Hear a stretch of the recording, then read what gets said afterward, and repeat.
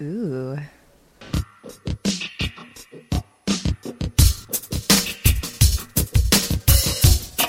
Off the shelf. Okay, more clown shoes. This is the Space Cake Double IPA. I like IPA. I know. Space cake.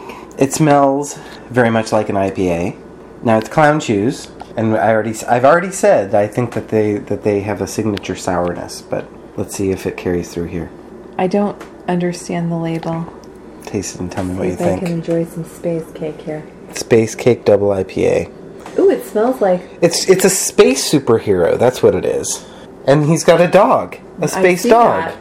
I see that. And we recently got a dog, and that's pretty exciting. What do you think of the Double IPA? Our dog is a super dog. I like this. I like it. It's good.